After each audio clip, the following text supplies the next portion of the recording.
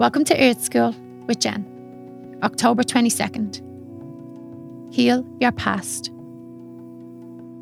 Open your heart to the universe. Let it bring you love and comfort. Let it bring you healing.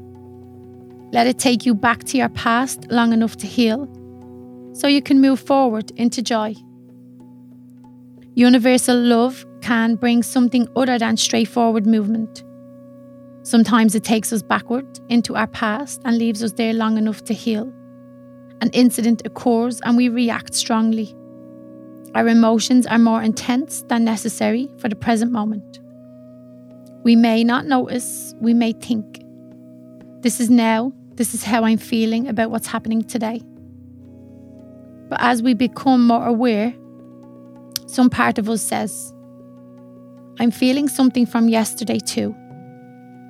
Something that I wasn't safe enough to see and feel then. Let yourself feel your past, and then let yourself heal.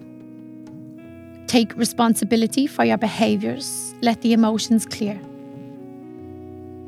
And then you will see what the universe has done. It has just created a healing scenario for you. A gentle trigger to the past. A gentle step forward for your heart.